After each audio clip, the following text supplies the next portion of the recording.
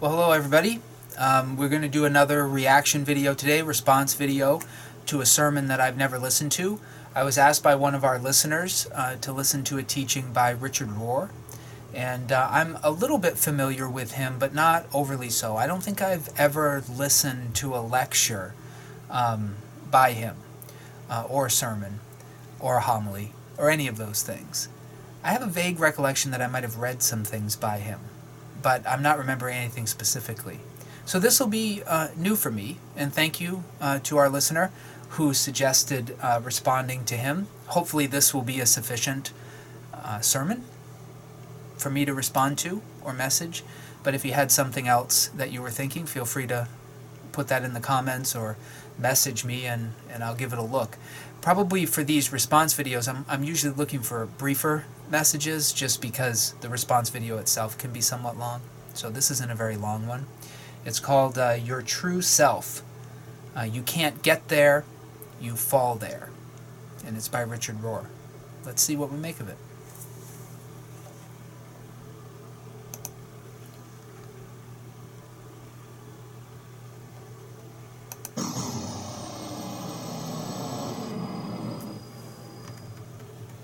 Good morning. Please be seated.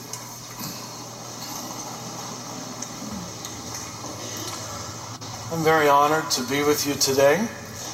I'm a Franciscan from New Mexico, but Father Ed kindly invited me to spend some time here this weekend. And I was already in California for the month, where I just finished writing what I hope is a book on the true self and the false self. And so it makes it rather easy for me to preach this morning, because in many ways the two readings lend themselves to it. In the first reading, we have what is really one of my favorites from Jeremiah, where he's moving the Jewish religion beyond at that point, its external reliance upon external authority, and beginning to plant the basis for inner authority. When you have those two in good balance, you tend to have very balanced people who can honor wisdom beyond them and bigger than them, but also can come to a point of inner experience and can say, I know for myself.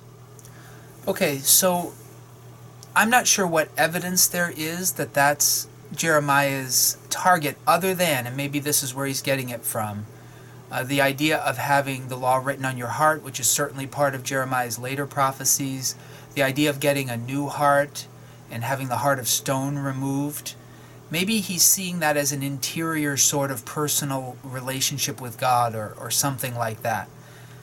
I'm not convinced that's what Jeremiah is talking about, a move from external authority to some sort of internal experience. That is very in vogue today to talk about. Like when we talk about, Jesus says that God seeks worshipers who worship him in spirit and in truth. That internal, interior type of authenticity or personal relationship with God that that flows out of the heart and is not just imposed from the outside, is something we talk about a lot. And that's influenced by Jesus, without a doubt, where Jesus talks about having a superficial kind of faith, being a whitewashed tomb with dead men's bones inside. And the true, Dallas Willard helped me with this a great deal in his book, The Divine Conspiracy, that the true people of God, they live out the requirements of the law without need for external pressure, but because of a transformation, an internal transformation. So maybe he's getting at some of that. Whether that is faithful to what Jeremiah is trying to say to his people in his time, I'm dubious, but I'm going to give him a fair hearing. And when your knowing meets the big knowing, you've got good knowing. That's the goal. Well, I must say, it isn't often achieved, at least in my experience. Being from the Catholic tradition, we have tended to emphasize the outer authority, and it can have the experience of keeping many people at a rather childish level. Well-intentioned, but they aren't even encouraged to have inner experience. But what we have, Jeremiah... I agree with him on that. That a righteousness that's purely based in law is very childish. Maybe childlike can be a very positive thing. But we all know what it's like to be children and submit to the rules because they are rules and we're afraid of punishment, but not to really have any internal orientation towards these rules. But he keeps speaking about not so much the law written on the heart, like a transformation of character, but some sort of internal experience is what it sounds like to me. So I'm interested to see where he goes. I'm not opposed in principle, I don't think, to what he's saying. I'm still wondering how he's going to contextualize that in Jeremiah, and whether or not it's going to be some sort of pietistic kind of spiritual thing he's talking about, or if there are any real practical ramifications of it. But I'm with him. Obeying out of fear is not really a sign of maturity. That is a childish type of obedience. Saying here, I will put the law within you. I'll write it on your heart. I'll be your God and you will be my people, which is a great covenant line that they often repeat. And then he says, no longer shall they teach one another. So I said earlier, well, why am I up here? You know, fairly, if you get to that point, you don't need other people to tell you. All they can do is second the motion. You know it for yourself, and they tell you you're not crazy. So the only reason I'm stopping there is I've often thought this as well. But I'm not sure Jeremiah is talking about some sort of individualist religious experience where I don't really need anybody else to confirm what I already know God is telling me. Maybe he won't go there. Maybe I'm overreading it. But here I am, a Western, American Christian in a culture that's highly individualistic. And for many of us, we've become a law and a God unto ourselves. And it's not uncommon. Maybe it is in the Catholic tradition where he's from, but certainly not in the Protestant tradition that I grew up in. It's not unusual for people to have a very idiosyncratic understanding of what God wants and to think that they themselves are the sole arbiter of what God wants for them, and they're not really interested in any other opinions that might conflict with theirs. Very happy to be confirmed in their belief system by people, but not challenged in any way. And so when he says something like that, I worry, but he's obviously speaking in maybe a slightly different context, and maybe he won't go there. Whenever you listen to a message, I don't know if you do this, but there's always a sense of anticipating where this is going and trying to decide if I want to follow in this track uncritically. And so I'm always playing out possible ways he could be leading me. And I think that's healthy to do as long as you can then step back and listen and let him go where he's going. And that's what I'm going to try to do. But obviously, I had a lot of hesitations early on. But I hope whatever I'm saying this morning will tell you, I hope you're not crazy. Then we come to the gospel, where Jesus goes right to the heart of the matter, and as he often does, in saying there's a price you have to pay for this kind of big knowing. And he says the single grain of wheat, it's a marvelous metaphor really, the single grain of wheat that each person is, it has to die to itself. Now, maybe you know or don't, that's actually, to many of you, I'm sure it sounds very Buddhist, because they're saying the same thing. So this might display my ignorance. I'm always willing to admit that. But I don't recall, I remember Paul saying that a seed has to first be buried before it can become the plant that it's intended to be in 1 Corinthians 15, talking about the resurrection of the body. This might just be my ignorance. I'll probably do some research after this. I've not watched this before, so I wasn't ready for it. But I just can't recall off the top of my head what teaching of Jesus he's referring to. That an individual stalk of wheat is to be understood as an individual person, and that stalk of wheat can't live unless it dies to itself. I'm at a loss. Let's give him the benefit of the doubt. Maybe I'm just forgetting, but I don't remember Jesus saying that. But the small self can't get you very far. And Jesus calls the small self the single grain of wheat, where you look out at life from your preferences, what you want, what you need, what you understand, what you prefer. And at that point, your life is all about you, which isn't a very big life. But a lot of people, that's all they know. That's the only way they've been trained to think. They haven't moved to the contemplative level, higher consciousness, the spiritual level, the eyes of Christ, whatever you might want to say. And what Jesus is doing is trying to get us there. And he's saying unless that single grain of wheat dies, it remains just a grain of wheat, which is fine, but not what I'm talking about. But if it dies, if it can let go of its little ego boundaries. Okay, obviously there's a lot of interpretation here, but I'm going to have to try and find this teaching. So you'll see me do this on the screen here.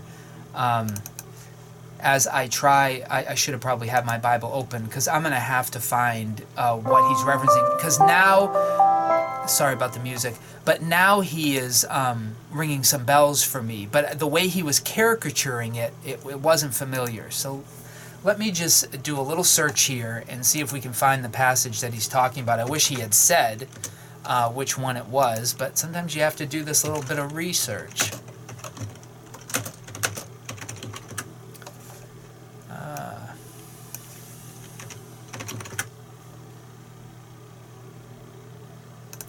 All right, so it looks like he's in John chapter 12,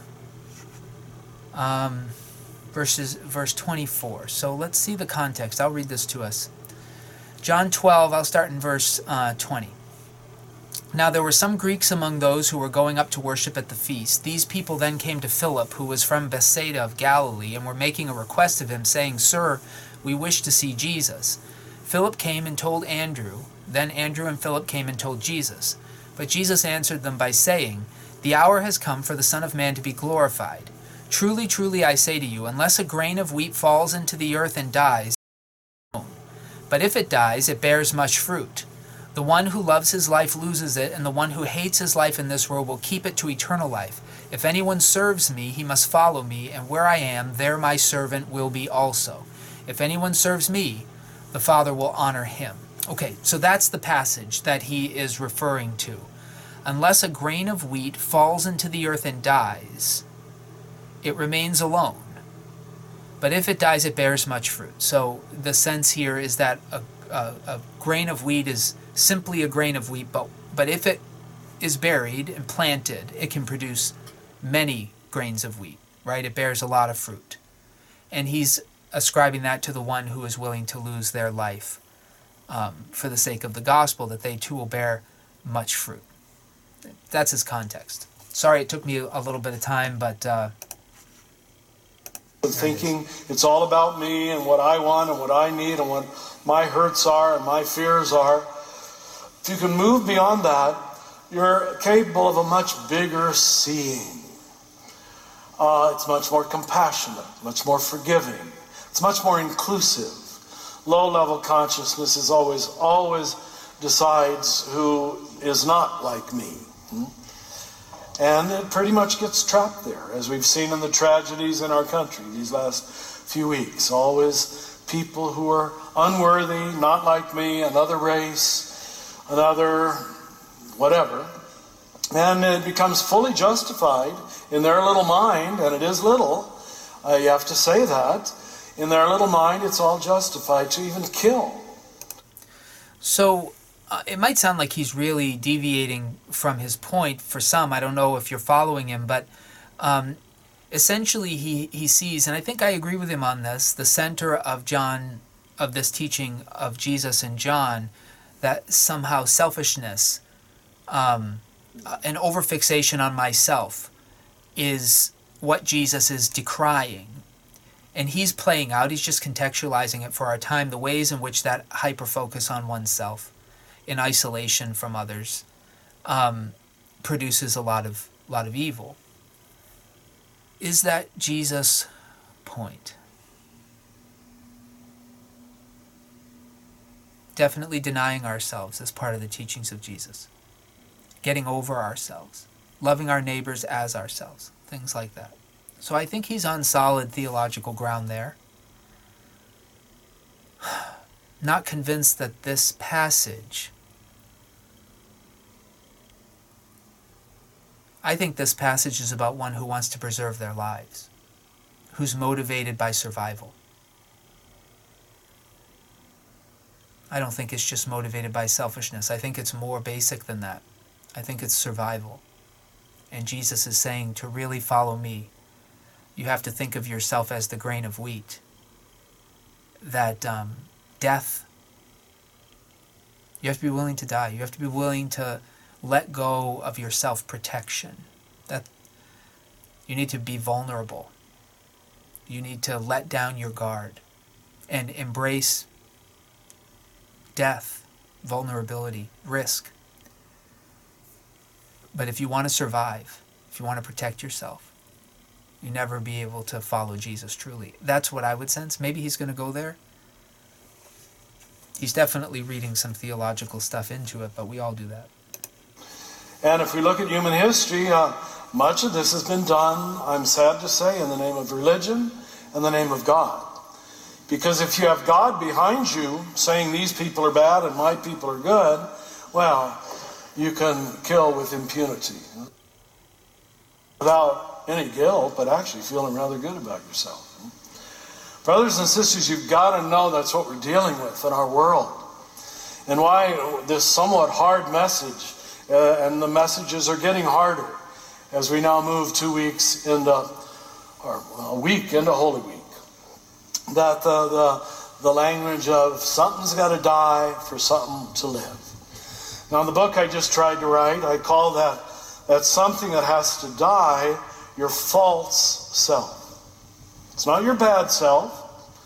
It just isn't real. It allows you to do very stupid things without realizing they're very stupid. And now normally the trials of life, the suffering of life, the maturity of life, little by little along the way, you learn to distinguish between the real and the unreal, between what lasts and what doesn't last at all. And you recognize the different aspects of the false self. Your skin. So to interrupt him just again for a moment,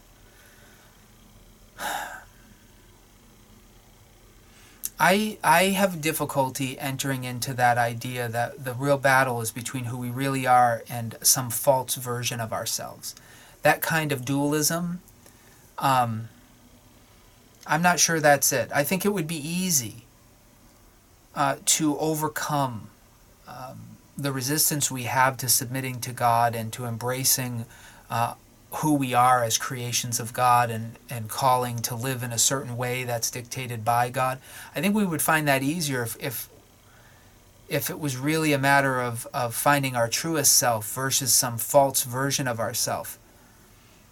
I really think this issue of the darkness in us, and carnality, the scriptures would say, something like that, is not between a false sense of who we are and a real sense of who we are, but a competing vision of who we want to be. Both equally real, with real consequences in the world, but opposed to each other. And I would say that's the spirit and the flesh. And like Paul, there's a lot of philosophical stuff behind what he's saying. I've certainly used the phrases the shadow and the reality, like the sacrifices in the First Testament were shadows, Jesus is the reality, Babylon is a shadow, the spiritual forces of evil are the reality, things like that, but he's not really talking about that. But it does say in Colossians, for instance, I'm processing this kind of all in real time, it does say in Colossians that who we really are is hidden with Christ in God. In some way you might say that that's the truest version of ourselves. But I think that's a way of speaking. I don't think the other version of ourselves is false. Temporary, because if we persist in our rebellion, there's a finality to that road, whereas if we embrace the teachings of Jesus and follow him, that road never ends. So there's certainly a finality, but does that make it false? Interesting. Are our fleshly desires false, not real? He's not going in a place I find it easy to go. skin color, your sexual orientation, your ethnicity, your country, how much money you make, your car you drive, the clothes you wear. Brothers and sisters, every mystic and saint and prophet would say, that's what's going to die when you die. And if that's all... Okay, so they're temporary. Is that what he means by false? That they're temporary? I agree they're temporary. That putting our hope in these things is putting our hope in temporary things that are for the fire. Yeah. All you have, you got nothing. That's the false self. And we live in a country, and you live in a state, which prides itself, because it's the nature of the ego, on sort of, pushing forward my false self, to look better, to look more beautiful, to drive bigger car, whatever else it might be. Okay, so that's like a facade he's talking about as a false self, like a mask or something like that.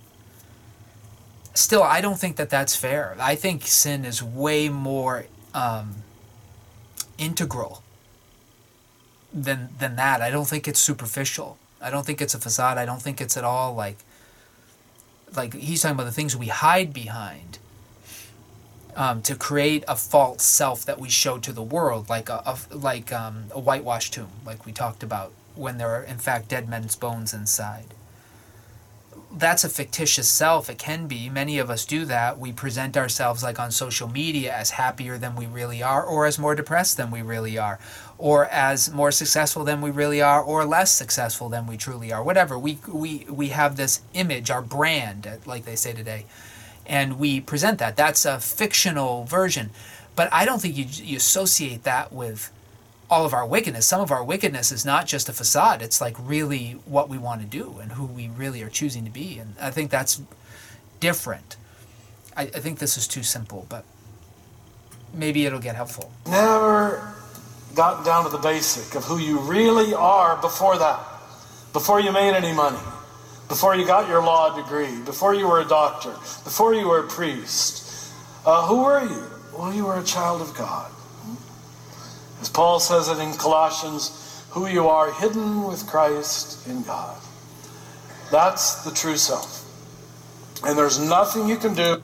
So this might be the difference between his kind of Catholic perspective and my more Protestant perspective, because I think of us as born children of wrath, or as Paul said earlier in John, in chapter 8, to the Jewish people, and he's speaking for everybody, that they are more naturally children of Satan.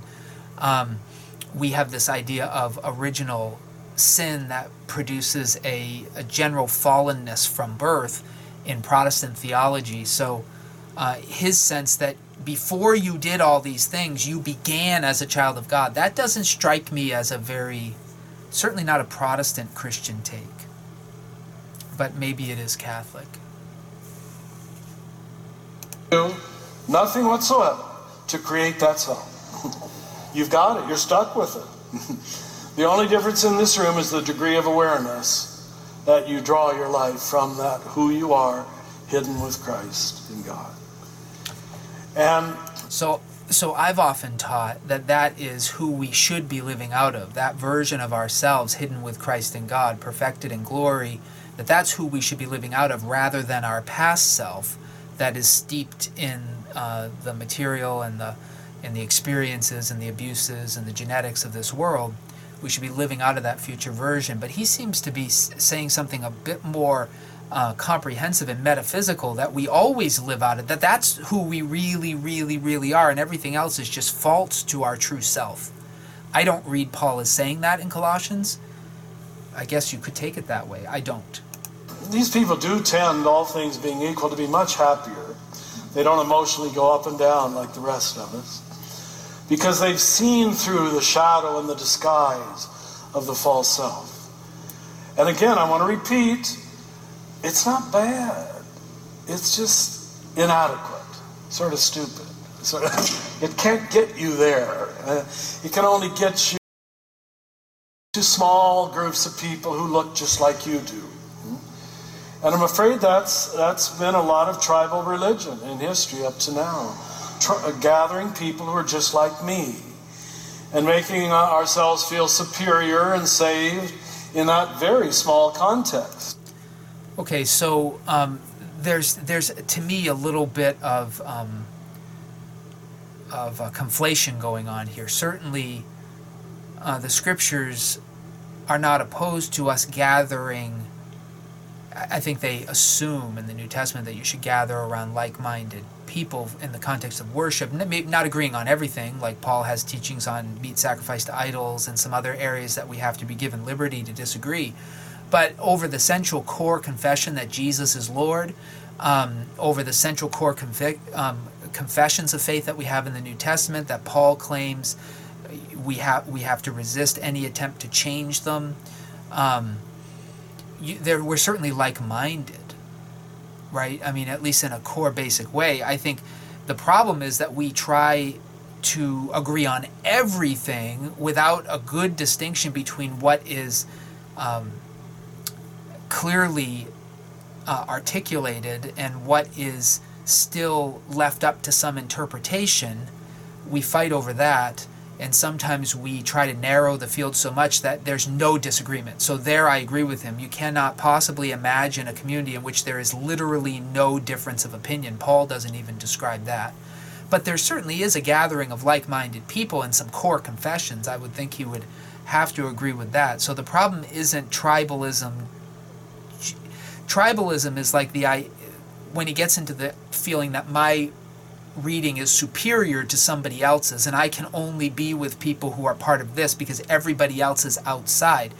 But there are outsiders. Like this, it's very complicated. Very complicated.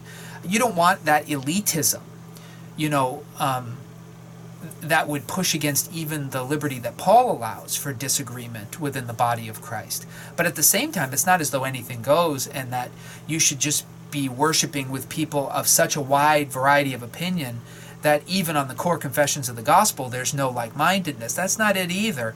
And there certainly are there certainly are those who are saved and those who are not, unless we're universalists, which I'm not. And so there is some kind of a line between inside and outside, and it should not give us a sense of superiority, of course. And we may not even know what that line is. We may think ourselves inside, like the Pharisees of Jesus' day did, only to find out that we ourselves are outside. Like a lesson that Paul himself learned on the road to Damascus, when he thought he was following God, and he was doing that by persecuting Christians, and then only to find out that he was actually at war with the God that he thought he was serving. So we sometimes find out that we're outside. That's the humility that we need. But I just wish he didn't lump together with the superiority and the tribalism the idea of gathering like-minded people. There certainly is, to gather around Christ, there is at least a core confession of faith. There has to be. There has to be. That's the New Testament. Like, you'd have to reject the scriptures to reject that, I think. And of course, by definition, therefore, it's not salvation. I think it was Eddie Breslin years ago said, Catholicism, and I know you're Anglo-Catholics just like we're Roman Catholics. He said to be Catholic is to say, here comes everybody. At least it should be saying that. Because that's the word that the church took to itself already in the 2nd century. This universal people, this people who discovered the real, the substantial, their inner DNA, their divine nature, and that created the level playing field. That created the common ground.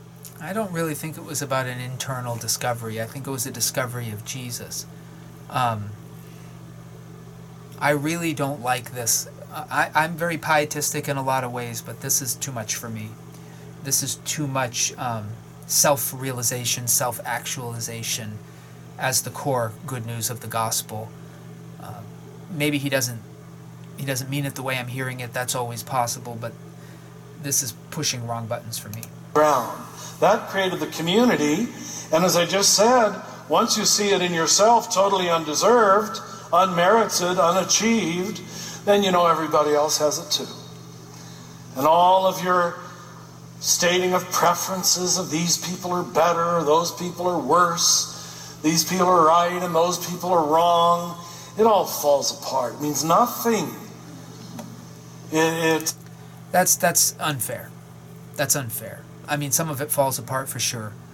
But there's plenty in the New Testament of Paul insisting that certain people are outside the proper gospel proclamation, and they need to be resisted, and they need to be ignored, and they need to not be supported. You see it in 2 John, you see it in 3 John, you see it in the book of Galatians, you see it in Thessalonians, you see it in Timothy, you see it in the book of Revelation. These are not like peripheral concerns, and of course it's the heart theme of the First Testament is false prophecy and the deception of the people by various leaders and various teachers and all those sorts of things. So trying to decide which confessions are true and which are false and which people are working with God and which ones are working against him, that does not fall apart.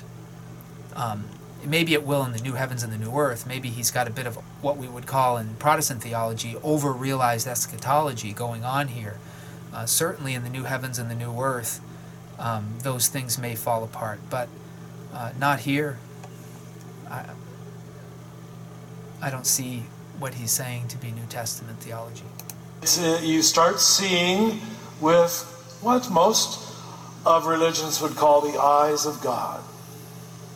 And it's beautifully put in this particular gospel from John 12. It all starts saying, these two disciples, we want to see Jesus. We want to see.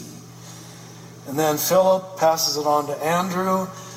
And it's all about learning how to see. Religion is about learning how to see. And the broader you can see, the more you see with the eyes of God. It's so simple that it's hard to teach. It really is. Simple things are very hard to teach because for some reason we're convinced it should be complex. You see, it's not a difference between complexity and simplicity.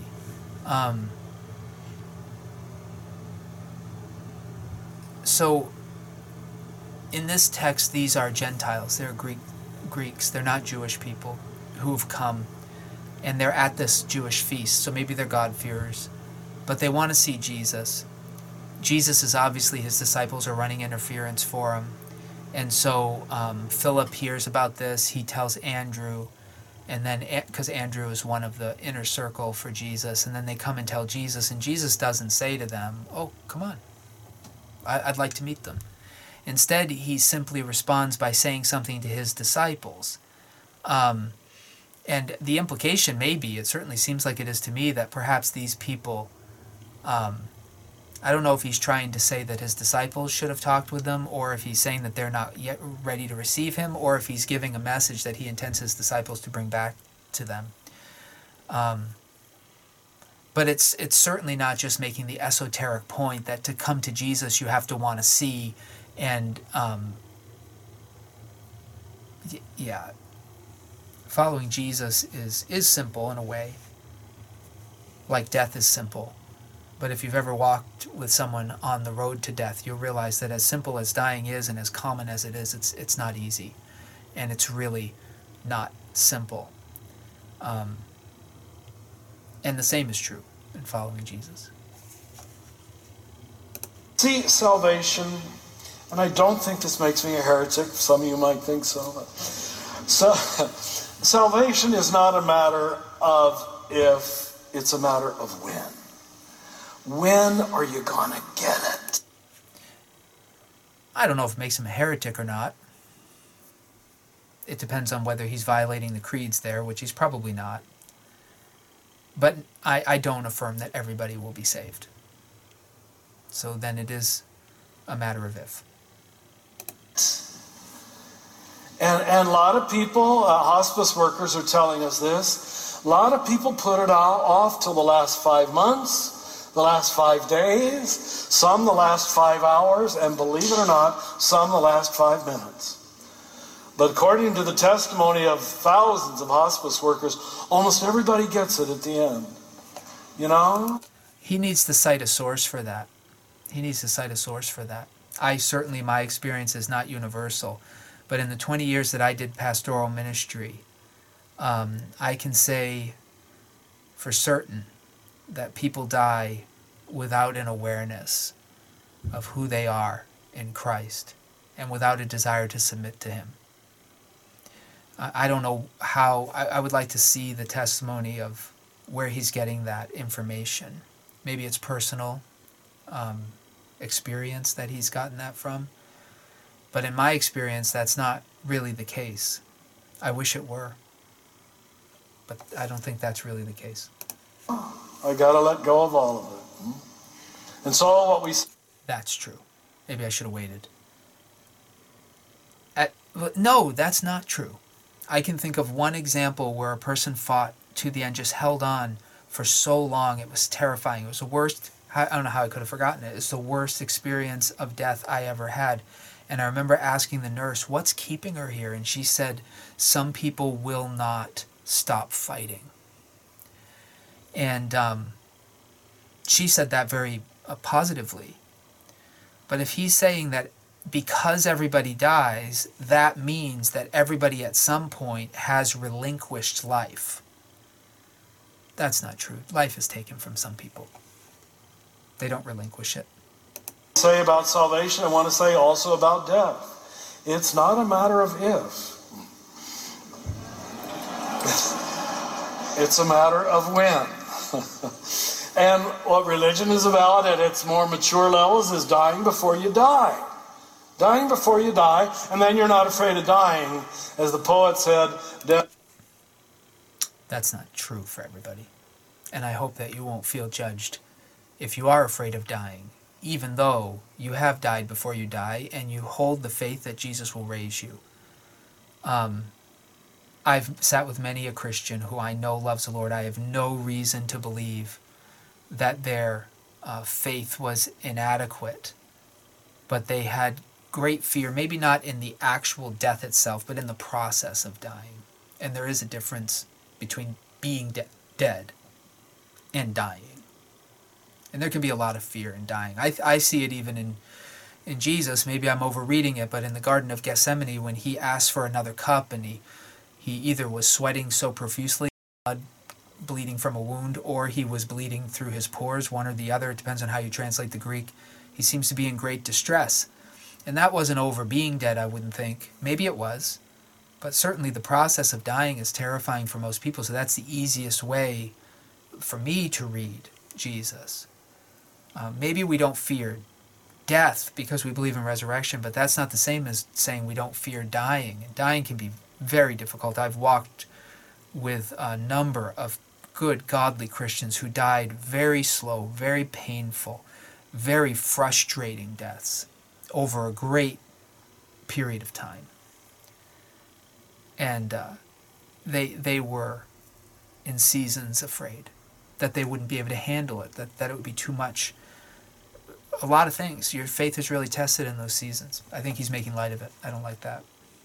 Death can do me no harm. But you have to have done it once to let go of what you think is essential, what you think is absolutely true and forever me, and if I don't have this, I can't be happy. So we're practicing dying ahead of time. That's true, and I wish he was using essential, non-essential, temporary, permanent, rather than false and true. I just didn't like the language. You see?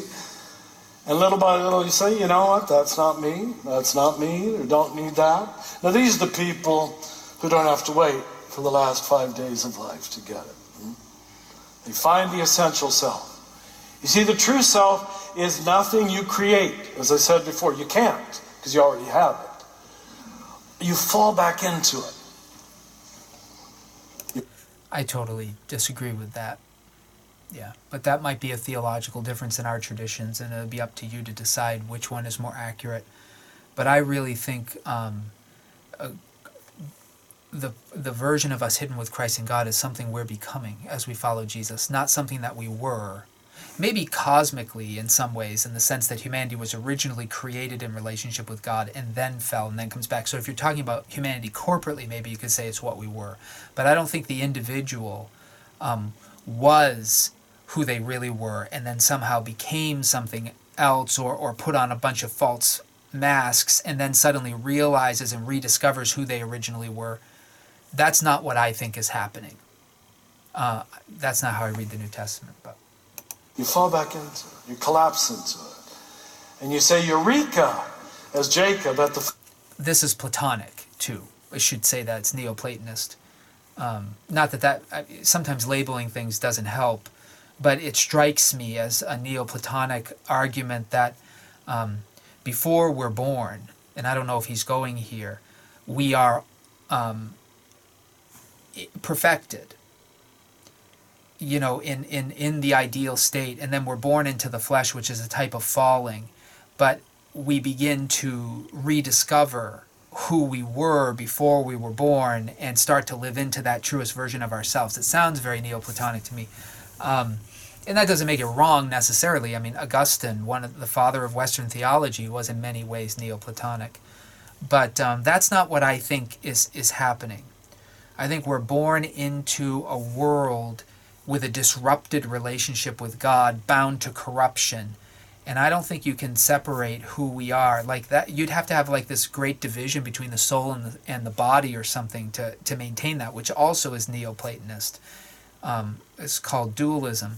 Whereas in the scriptures, humanity is a body-soul unit, right? We're made from dust, and God breathes into us the breath of life, and we become a soul. We become a nephesh.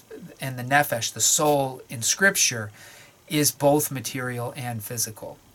And I think we're born into a corrupted kind of state, whether we're born in a Christian family, non-Christian family, or whatever. And so I think it's a process of becoming who Christ has called us to be and is remaking us, not rediscovering what we were. Unless you're talking corporately, like what Adam was, but not who we individually were, I don't think. Foot of Jacob's ladder, you were here all the time, and I never knew it. And my great sadness after being a priest for so many years is, in my experience, even the vast majority of Christians don't know it. They're still trying to achieve worthiness, and they never get worthy enough. And as long as they keep trying to climb, they always live with a kind of sense of inadequacy. So he's worried that maybe perhaps the language I'm using of becoming puts the onus on us to work harder and then creates a sort of despair. And he wants us to have a sense that we're not striving for anything. We're simply, I would say we're not striving for anything, we're receiving something. And it's really God's work to do. We just have to remain open to it and following in the direction he sets before us, which can sometimes take a lot of courage, but doesn't take a lot of effort. But I think he's saying something else, like there's really nothing to change. There's just something to rediscover, maybe, or something. This is just simply not the way I read the scriptures. Inferiority. And what the gospel, I believe, is saying very clearly in today's version is that you can't get there, you fall there.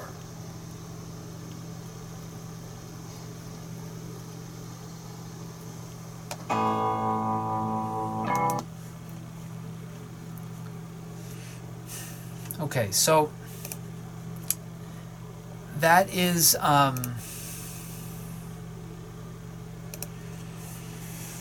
like the last line, and that of course was the title, because it is true. It's by dying that Jesus conquers. And certainly Jesus has always been God, and then became flesh, and then was raised to new life. So some of what he's describing, we each individually experience. We certainly could say, see how Jesus would experience that. But I don't think we have a pre-existence before being born here, the way that obviously God has always existed and Jesus is God in the flesh.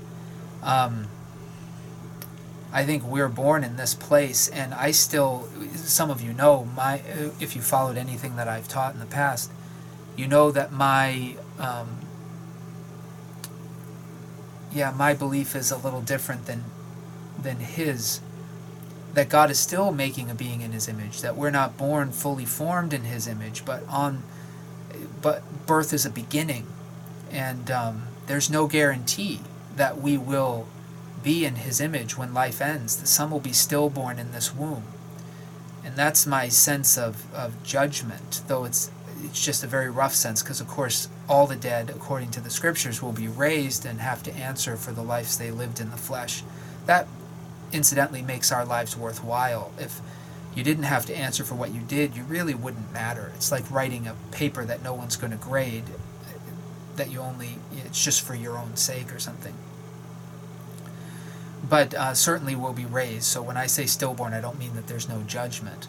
But in some ways, then they're sent into the second death, so they never quite make it out of this reality. They're not welcomed into the new one. It's like dying in the womb in some ways.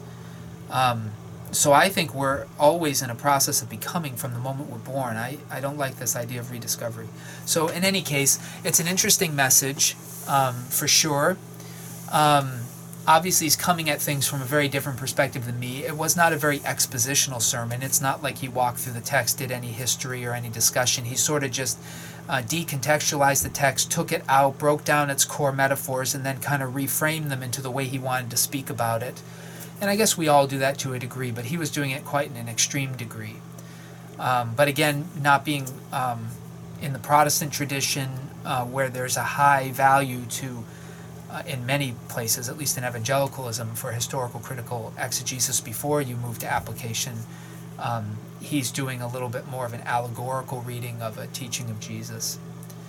So in any case, I found some of his teachings interesting. Certainly the self-obsessiveness and the protectiveness of our own selves and the focus on this world and temporary things as core and essential to who we are.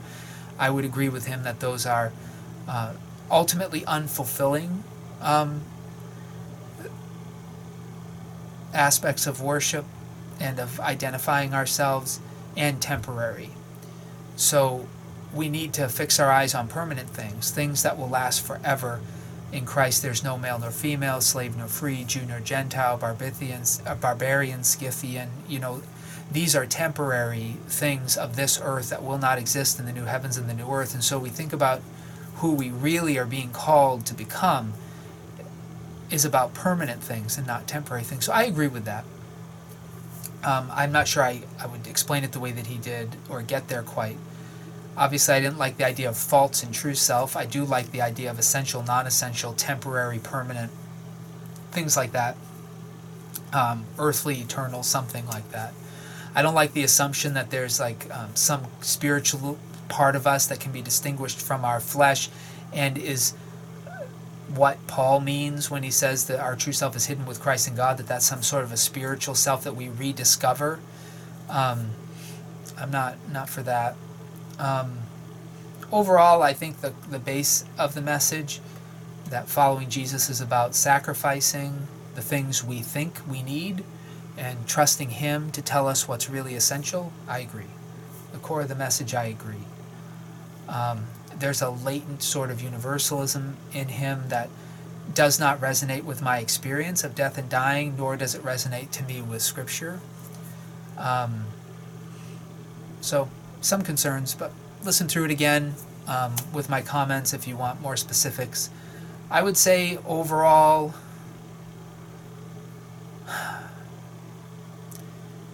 if you listen to a message like that uncritically, in the West, you're more likely to walk away with a highly individualistic and universalist understanding of Christianity that erodes any need to define true from false or religion from religion or anything like that. And if that's what you want, then this is the sermon for you.